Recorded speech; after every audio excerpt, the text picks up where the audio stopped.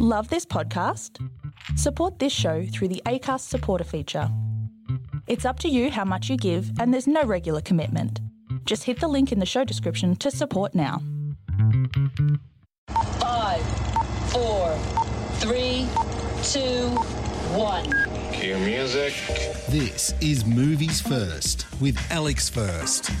One of Britain's most celebrated artists, L.S. Lowry, played by Timothy Spall, lived a simple, solitary life, trying to satisfy his mother Elizabeth, Vanessa Redgrave, who was perpetually disappointed in him and how her own life played out. As Redgrave, as Elizabeth opines in Mrs. Lowry and Son, their lives had so much promise when she played with him by the seaside when he was but 7.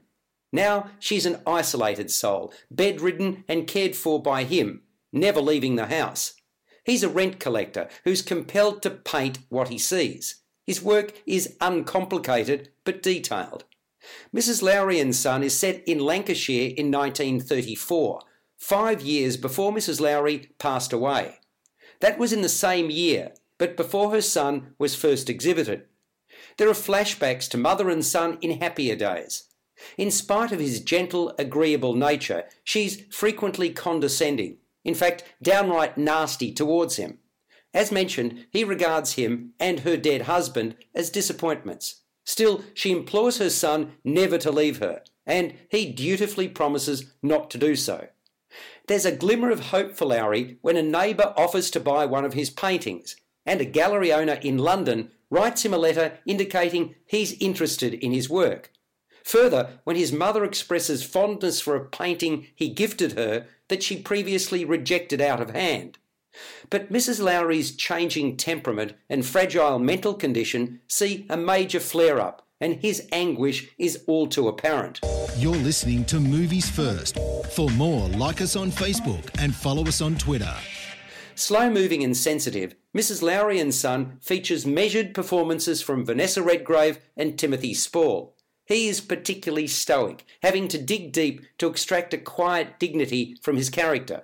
Although there are a number of others in the cast, this is essentially a carefully sculpted two-hander. The period detail is impressive in realisation of the era and the locale. Arthouse in style, Mrs. Lowry and Son is introspective but illuminating.